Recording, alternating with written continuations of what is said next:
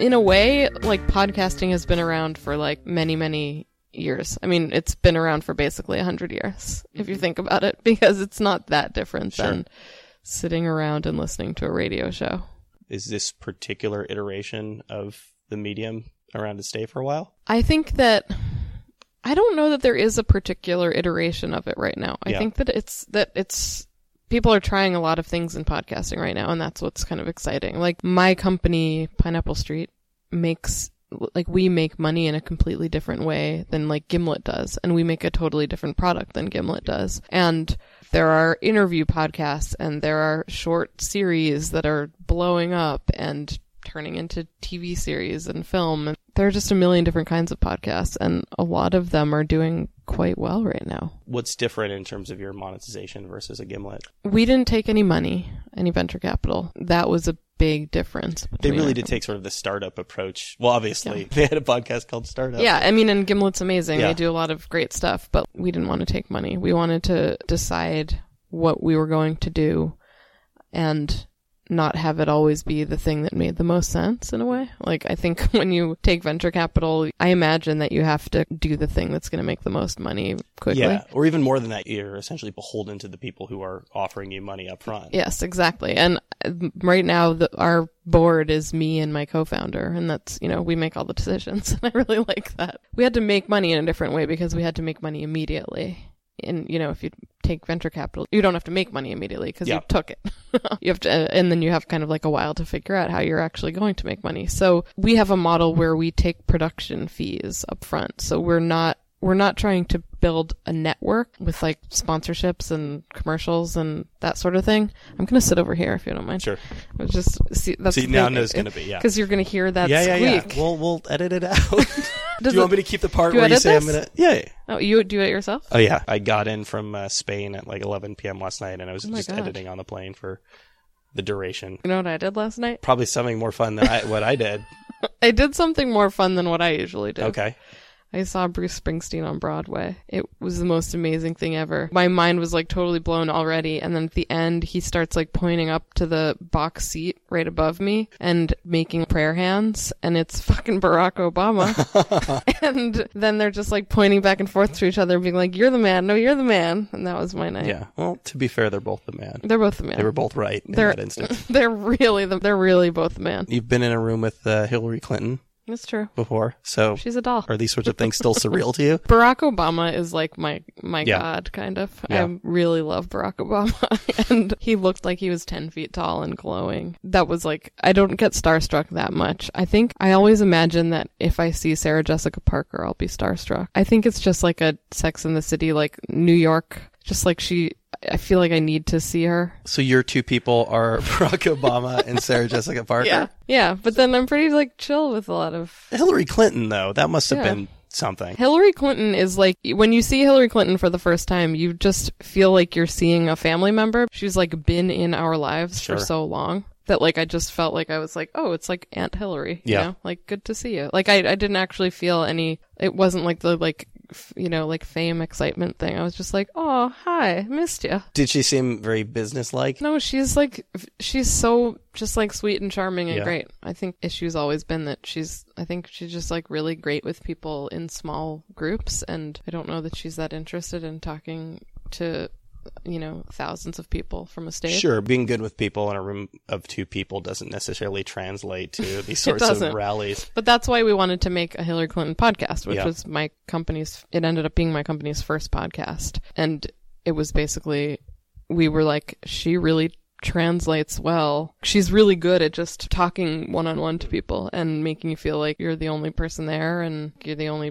person that she's thinking about right then. And she's very good with one-on-one stuff. So we were kind of like, she should have a podcast, because that's what a podcast does, is it sort of, I think it like creates an intimate space. You got that impression from her prior to meeting her, and you just thought it would be a good venue? Totally. I mean, if you hear her in like interviews with one person, I mean, yeah, she's kind of, I think like she can be sort of shy, but she sounds her most real when she's talking to small groups of people. And I think like what people wanted from her, obviously, during the campaign was that they wanted her to feel real to them and like a real person and not like an overly edited person. When we were starting the company, we sort of made it a goal to have people say no to us. It's a good goal, actually. I recommend it to young entrepreneurs. What do you mean by that? We wanted to try to do things that were so outlandish that like we were sure that people were going to say no. Because we wanted to just try a lot of new things with podcasting. Yeah. I was like, what if we just like see if Hillary Clinton wants a campaign podcast? Like, I'm sure she's not very busy. She must have time to make a podcast, which was a crazy idea. And so we emailed her team, and then basically like in less than a month we had a podcast like up, an episode up, which was crazy. They were like, actually, we've been thinking about this ourselves. Why don't you come in? And then they really liked my co-founder, Max Linsky, who's awesome. And they were like, why don't we do a show that's Max and Hillary just like hanging out and talking to each other? So that's what we did. I mean, I wonder how much of our lack of success and experience in life is just assuming that people aren't going to do something, of just not even asking those questions. Not asking, yeah. I think that's that's what leaning in is. It was a book I read, and it did help me. You read BuzzFeed prior to that. Yeah. And you just decided, let me do the craziest thing and start a podcasting network? Yeah, well, it wasn't really like that. I'm actually the opposite of like doing crazy things. I was reading, I think it was like a Fast Company interview you did, and it was just like, yeah, and then she had a kid and started a network, and I'm just like, why would you do both of those at the same time? It was insane, but I had confidence that I could do it. But actually, I never ever wanted to be an entrepreneur. I was not at all interested in owning my own company. It got to a point where like it felt like I had to do it or it'd just be really stupid. When I was at BuzzFeed, the cool thing about being there was that they sort of just let me do whatever I wanted. I mean, that sounds like the ideal experience for any creative person to do whatever you want and then have the resources of a large company behind you. It is, but it also isn't, because I had never been at a company that wasn't audio first before. BuzzFeed was my first like company where they were like, we don't know how to do this. You help us figure it out. And so I did. I think I did a really good job. Like, we had hit shows. We did Another Round. We did like Lena Dunham's show, and they were shows that had huge audiences and did really well. But BuzzFeed was kind of like, I would be like, it's amazing. We got 200,000 listeners. And they would be like, this fucking video just got 20 million views. Like, why do we care about 200,000? So I think they didn't really like get the magic of podcasts, and they didn't really like understand that like people engage in podcasts so much more deeply than they do with like a video. You know, a video, you see it for like a minute and then it's gone. But a podcast, like, it takes an effort to download it, and you really have to, like, you're really like seeking it out, and you become part of this like rabid fan community. It's a whole thing. And so I think that deep engagement was actually something that was really good for the company. And they ended up understanding that for sure. But the good thing that happened at BuzzFeed was that because no one there had done audio, I really had to figure out everything. So I was like doing legal contracts and finding ads and sponsors. And I was also producing all the shows and coming up with the ideas and having people try out for podcasts and trying lots of different things. So I was doing all, you know, legal, financial, and creative, and it was basically like running my own business within a business. And I kept hearing from people outside of BuzzFeed who really wanted to start podcasts. So it was like a really random assortment. Like this was years ago, but like I went to Ivanka Trump's office. This was before. What has she been up to lately? The last couple of years. Yeah, you haven't heard much from her. I haven't really heard anything about her. She should have had a podcast. She could have stayed relevant. Maybe we wouldn't be where we are now. Maybe we wouldn't.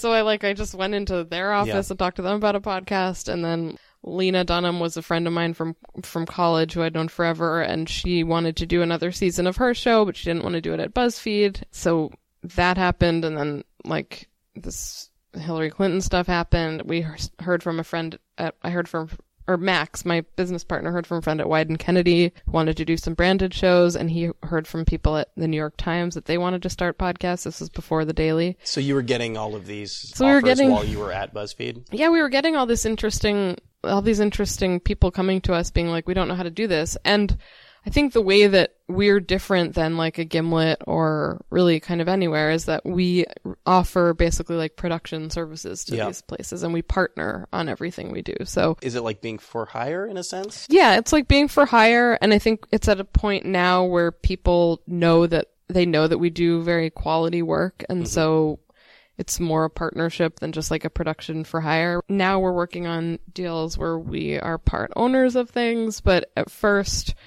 we were just, we were production for hire, and that's how we managed to bring in a bunch of money quickly so that we didn't have to take venture capital, so that we could have basically like we made our seed money by taking money up front for doing production. And all of our deals are different. So with Lena Dunham, we did like a 50-50 split on the ad sales, and we went and found the ads, and then we split the money 50-50. And a lot of places will just give us a production fee. Some places give us a smaller production fee and an ownership stake. So we wanted to just have a company that was like open to lots of different things and ways of being. And I think like our main thing is that we see how quickly podcasting as an industry is changing, and we want to change with it. We don't want to pretend that we have all the answers to anything. We're doing vastly different stuff now than we were when we first started, and really vastly different than anything we imagined we'd be doing at this point. What are the big differences between when you started in terms of content? Yeah, so when we started, a lot of what we were doing was we thought we'd be doing like basically like chat shows for magazines. So, go into like New York Magazine and get Rembert, he's not there anymore, but get somebody at New York Magazine to host a show that sort of was branded weekly content. Yeah, that was like pretty simple to make, and that we would, help them figure it out and make those shows. But then we made this show called Missing Richard Simmons, which did very well. And well, it was very controversial. Some people think we're evil for making it, but I don't. But it also opened a lot of doors for us because I think it showed that we could do these kind of like sweeping narrative series. And so that has been really exciting, because a lot of what we're doing now is we're working directly with like Hollywood studios to make big productions that either they own or we co-own, and the goal is to turn them into something else eventually. But it also means that we're basically making money by like creating IP for people, and we get to do like this just amazing stuff. Like right now we're working on this like really intense series where we're following a woman through her death, and it's going to be probably like 4 episodes, and it's really deep and wild and sad and beautiful. But that's like not making a chat show for a magazine. That's really different. And I think like most of what we're going to be doing this year is these kind of big sweeping series. We did this podcast called Heaven's Gate about the cult Heaven's Gate. That was 10 episodes. And it was also like a big narrative reported series. And like, that's kind of the dream. I think like most people making podcasts, like you want to try to like craft something kind of beautiful and compelling and interesting. And I really like not having to do the same thing every week. I think our employees really do too. Our producers are excited that like they get to make 6 episodes of something amazing that feels like artistically exciting to them. And then, maybe they'll take a break and do like a branded show for a couple months, and then we'll go back to a huge series that's on a completely different topic. So we're just trying to do a bunch of interesting things, but I think less and less I think we won't be doing any chat shows pretty soon. I think it's one of the underrated elements of the medium is the ability to do something for a short period of time, to do a mini-series. I mean, certainly you can't really do that on television. You can't do it on other mediums in the same way that you can in podcasting, just sort of get in and out. Yeah, I mean, I think like Netflix has been trying to do some things, and that's what I love watching. I was actually really disappointed when Handmaid's Tale was like re-upped for a second season, because I was like, wait, this is a mini series. Yeah. I want it to end. I don't want it to drag on forever. It was a book. I know what happens in the book. Like you might be in the minority on that. I think like most people in the world are just like, I enjoyed this thing. I want it to last forever. No, if I really enjoy something, I want it to like have an ending. You want it to be sort of just a perfect self-contained thing. Totally, because you see what happens with things like this. It's like they just have to suddenly create more and more content, and that doesn't mean it's going to be better and better. Yeah. I think it's actually like a really amazing thing when people are given the opportunity to like continue something and they say no. I like people who decide when their TV shows are going to end, for example. Like Lena Dunham decided she's going to do 6 seasons of Girls. She's controversial, whether you like her or not. I thought that was kind of cool that she really like made the decision. She's like, okay, I don't want to drag this on forever. These characters mean a lot to me, and I want their journey to end somewhere. And I'm excited that we're going to be able to do that stuff, these like finite series. Do you feel like part of your job has become being a storyteller? I I always sort of like make fun of the word storyteller.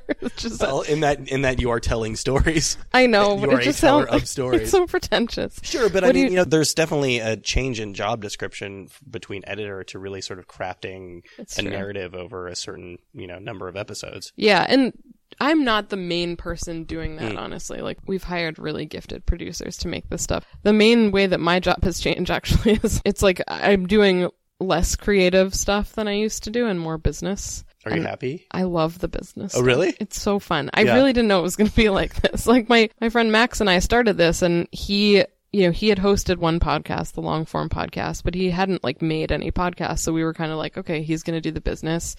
I'll do the creative. But it turns out like he's a great producer. I really love figuring out money and like projections and, investing and all that crazy stuff. So you could be a lot richer than you are with that particular set of skills, but yet you've chosen the podcasting route. There's some money in podcasting. It's all relative. You can walk a couple blocks down to Wall Street. Yes, I could, but then I would hate myself. Yeah, that's fair. Yeah, no, it's been fun. I really enjoy the business stuff. Yeah. I like looking at spreadsheets and figuring out what money is going to come in from where. I'm still sending out invoices, which is really like not a great look if you're like the head of a company to be the person who's like, where's my money? So I'm going to set up a fake email account that is just like finance@Pineapple. I mean, I wonder how important that element is when out of the gate your first host is Hillary Clinton. I suspect that you don't have a problem getting people to take you seriously. That was amazing. I mean, it sort of just randomly ended up this way. Our first hosts were Hillary Clinton, then Lena Dunham, the New York Times, specifically Wesley Morris and Jenna Wortham, a show called Still Processing. That's a fun like culture show we do for the Times, and Wyden Kennedy. So it was like the presidential candidate, very famous actress, like these amazing culture writers at like the best newspaper, and like the biggest ad firm. This is why I say like I didn't want to do this, but it would have been fucking stupid to have those four like clients and be like, I'm sorry, I can't help you. I'm going to send you. And I don't have a place to send you because nobody does like production services, basically. Does that potentially ruin everything that comes after when your first host is Hillary Clinton? Like, where do you go from there? Hillary Clinton, it was exciting and fun, but also like making Missing Richard Simmons was incredible. It's like you're following a story and like you're reporting and you're working with a host who's never done this, but who's incredible at it. And that to me it's all exciting. But Hillary Clinton versus Dan Taberski, who's the host of Missing Richard Simmons. Yeah, she's more famous and well known, but like both of those shows are really exciting for different reasons. I mean, it's just really, really fun getting, pop into like West Hollywood and stand outside Richard Simmons' house and hope he's going to come down and send him love letters and it's crazy shit. Well, you alluded to the controversy. Was it clear to you that it was going to be a controversial topic from the beginning? I don't think so. I think it was interesting because it was like the show started out with us being the like clear underdogs. Mm-hmm. We were like just like a couple like dorks looking for Richard Simmons and like one, very like powerful billionaire basically. Then we slowly realized with all the media attention it was getting that like we were no longer the underdogs and we couldn't act like the underdogs anymore. And I think it's kind of been like a thing that's happened at Pineapple too. It's like we were just like this like small dinky company that ended up getting lucky and doing some good work and we now have to like think of ourselves as like in the big leagues. I've been buying adult clothes for the first time. I just had 2 suit jackets made because I can't keep pretending I'm like this underdog child. It's like we're doing well and we have to own that. There's certainly some certain appeal to being in that position. I mean, we were talking about my like very elementary setup and there's something to be said for that. Are you more comfortable though than now that you're in the position of being a professional? I mean, I'm getting there. Yeah. It's weird to like... It's not your default mode. Adulting or whatever. Yeah, or just, again, like you said, there are certain things that you can do when you don't know that it's going to be a phenomenon. There are certain risks that you can take when you're smaller. Yeah. But then there are certain risks you can take when you're bigger too.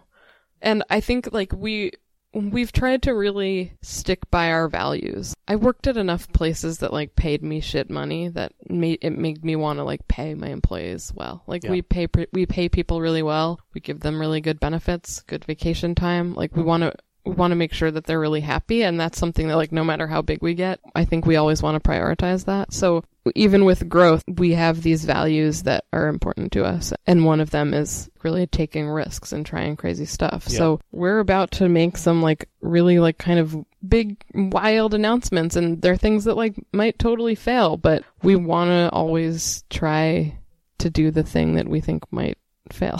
But when you get to a certain point and when you have not only your family to support, but also these employees in this business, I mean, do you feel that it's necessary to make certain decisions for the sake of staying afloat? Oh, yeah, totally. Being successful. Yeah, I mean, we have like a big branded wing that is like a big part of what we do. We're making 3 shows right now for Morgan Stanley, and I'm having fun with it. Like, it's all part of the business, I think. And I think our employees really understand. I don't want to keep calling them employees. I don't know why I'm saying that. They're my crew. I think coworkers. Like, our coworkers, they understand that in order to keep this place afloat, there are these things that we're going to do. We're never going to do things that we feel really terrible about. Like, we have a lot of fun with the people at Morgan Stanley. You had to have some serious conversations about whether Morgan Stanley was going to be a good partner for you. What makes a good partner for us is, like, we've, like, stopped working with people who like, by all accounts would sound like great partners. Mm-hmm. Because we haven't had the personality click that we wanted. For us, what makes a great partner is just somebody who, like, really wants to do this. A lot of people come to us and they're like, we feel like we should have a podcast. We don't really know why. Like, can you help us figure it out? And we can help them to an extent, but we've told a lot of people that they shouldn't have podcasts, actually. It's like, which, like, maybe is bad for business, but I think, like, I want to be honest with people. I don't think that, like, a magazine needs to have, like, 10 crappy podcasts. I think that if they want to do anything, they should do, like, one amazing series that everyone's talking about. Why does Morgan Stanley need a podcast? I think that it's, like, an interesting and new way for them to, like, get their message out. They sponsor NPR, so they've been able to promote the show on NPR. So a lot of people actually listen to it, and we try to make it really good. And they've been very open to, like, our ideas and just, like, good to work with. And I think our staff really gets it, and we talk about it a lot. But we're going to do things that pay well and that we feel okay about. I'm not going to do a Monsanto show. We're not going to do right-wing shows. Like, that's another, like, value, I think, is, like, we're pretty, like, openly leftist. When the NRA comes to you and the NRA could pay our bills for 5 years and we would not ever do their podcast. So our staff knows that, like, we have these values in what we do, and that when we're doing branded shows, it's because we feel like there's good potential for them to be good shows, and that we like the partners that we're working with. And they also get that that is what's going to fund a podcast that's, like, 4 episodes about a woman's death that, like, we don't know who's going to pay for that or what else, you know? So, like, or, you know. That might be the least commercial idea I've heard for totally. Yes, I know. Like, do you want Casper mattress? Like, we're literally, like. Her literal deathbed. No, we are, like, literally at her deathbed right now. Like, imagine a fucking Casper ad popping up. It's not going to work. And, like, and they all share in it. It's been important to us that we don't have a branded division. All the other podcast companies, they separate it. They're like, this is, like, editorial and this is branded. And we don't do that because we think that everybody should share in it, and that, like, we don't want to give one person, like, the job of making every branded show. When you're an editorial, it's important to set those walls, right? It's important to have some buffer between you and sales. It's important to have some buffer between you and branded content. You don't want people to think there's bleed over. Totally. Yeah, and I think that we've never pretended to be, like, a news organization. And I worked in news organizations for years. Like, I worked in public radio for many years and at BuzzFeed, and it was so important for me and for those places to have this, like, really strict line between those things, and I totally get that. But what we're doing is, like, we're producers. So if I'm making one show about, like, somebody's death and another show that promotes a bank, those things can actually work together in a way. And that was actually a big thing that happened with the Hillary Clinton show, is we got some press criticism because people were like, oh, like, this is, like, interviews with Hillary Clinton, but, like, it's just political propaganda. And we're like, yeah, we're being paid by the Clinton campaign. Like, we're not pretending that this is anything but something that we want to do to help Hillary Clinton win, you know? Like, But also, we're working with a candidate that we support. Totally. Yeah. And we were completely open about that. Yeah. So I thought it was a little bit crazy when people were like, oh, like they're, they pretend that it's like newsy, but it's really just, it's like, yeah, she's paying us to do this. And like, and we really want Donald Trump to lose, and we really want her to win, and we're not secretive about that. So yeah, so I think it's actually been like kind of really nice in a way to like not be at a news organization. I mean, I loved being at news organizations, but I've felt like very free to be like, oh, like we're gonna do this because like I want Hillary Clinton to win, and I can say that to everybody now. Like I used to, like I couldn't post like anything political on Facebook even. And then I'm like, oh cool, my first show is like a Hillary Clinton like propaganda podcast. Again, my primary job is writing about technology, and I'm often feel bad that, am I propagating a cycle of people upgrading their phones every year and the world is falling apart around me? What can I actually do? And you've put yourself in a position where you're able to, it sounds like it's both creatively fulfilling and also when the moment comes, you're able to actually, I don't want to say affect change, but actually feel like you've done something. Yeah, and that's important to me. I always wanted to either like work in like homeless services or make podcasts. All right. I want to like do things that feel so like you pick the one that pays slightly better. Yes, only slightly. But I want to like do things that feel like they're making a difference. And I think like at BuzzFeed, like we made kind of like the first like highly produced Black female podcast. Like that was like I really wanted to do that. Like that was a priority. Like I didn't want to do the shit that was like everything else out there. And I think at Pineapple too, like I think that like every single host we've had is a person of color or a queer person or a woman. And that is not what podcasting has traditionally been. And it's not who the audience has traditionally been either. Like the podcast audience is still pretty overwhelmingly like white guys in their 30s and 40s. But I mean, that's changing a lot. And I think I always want to like work on things that change that audience and take risks and that sort of thing. It seems like it has the opportunity to change faster than other mediums, again, because the barrier of entry is relatively low. I mean, in a sense, they're not all going to be good, but everyone can have a podcast. Totally. The barrier to entry is low.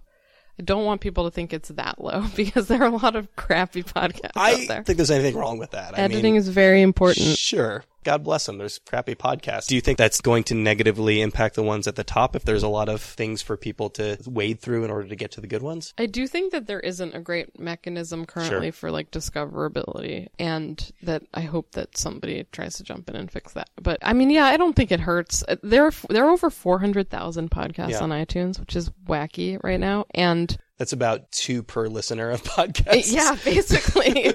And only 1%, less than 1% supposedly make money, which is interesting. That was one of the funny things about that conversation that you were having on stage half an hour ago is, I started another one. I mean, you can't just on a whim when there's a person you want to talk to. I think another cool thing about podcasts is that they're sort of the least trolled medium. So I think a lot of people who don't necessarily feel safe on like Twitter and writing articles and making videos feel a lot safer with podcasts, and that's because it takes such an effort to like listen for like, if you're listening to a podcast for an hour, you're like engaging deeply in it. The reason that people troll people is because they're not actually like really listening to what they're saying. They're seeing like a very like short tweet and being like, fuck you, I hate you. And with a podcast, you're listening to somebody explain their position for an hour, and it's really hard to hate them. And it's also like, if you really like hate someone and want to troll them, why would you ever listen to them for multiple hours talk about their opinions? There was a model for the music industry for a really long time. We've been going through a transition for a while. Same in publishing, actually, whether we're moving towards something or whether we're always just going to be in constant transition. Podcasts started in transition in terms of the ability to actually monetize it, and everyone's kind of still all over the place. Are we moving toward a more concrete model, or is the future of the medium just going to be people kind of getting their money where they can? I think we're sort of almost moving towards a less concrete model. Oh, God. But I think it's a really good thing. Like, this IP stuff is exciting and fun and crazy. And it used to really be that everyone made their money off of these sort of like mid-roll and pre-roll ads that were for, all the places that we all know have been wonderful to podcasts, like Squarespace and Casper. And that's great, but I think that there are lots of other ways that podcasts can develop. And to do like big sweeping series, it doesn't really make sense for like a Casper to get involved. Like they really want something that people come back to every week.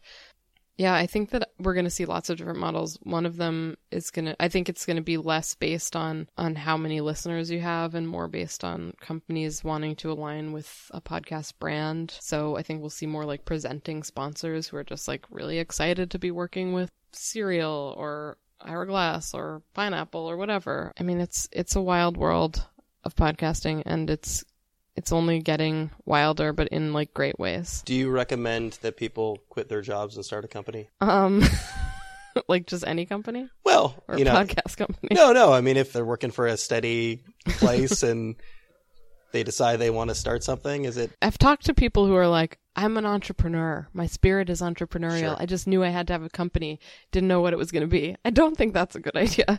I think if you have something that you feel extremely confident can be successful. I mean, I would not leave my last job until I had many hundreds of thousands of dollars committed to projects that were going to be part of this company I was starting. So be really conservative about it is what I say. Don't leave your job unless you have like a thing that you think is going to do really, really well, and don't just be an entrepreneur to be an entrepreneur. But what I would say is if people are like interested in podcast production, there are really not enough podcast producers for everyone who wants a podcast right now. Like all the companies are like fighting over people. We just, you have to poach people. We just took somebody from This American Life, and we took somebody from BuzzFeed, and